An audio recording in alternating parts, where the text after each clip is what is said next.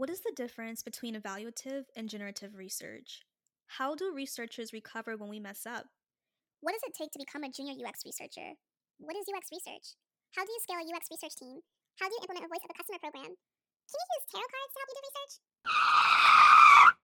Hi, this is Imani from Yizzy Research. There are a lot of questions aspiring and practicing researchers have. On this season of the Yizzy Research podcast, I and some esteemed guests will be answering them.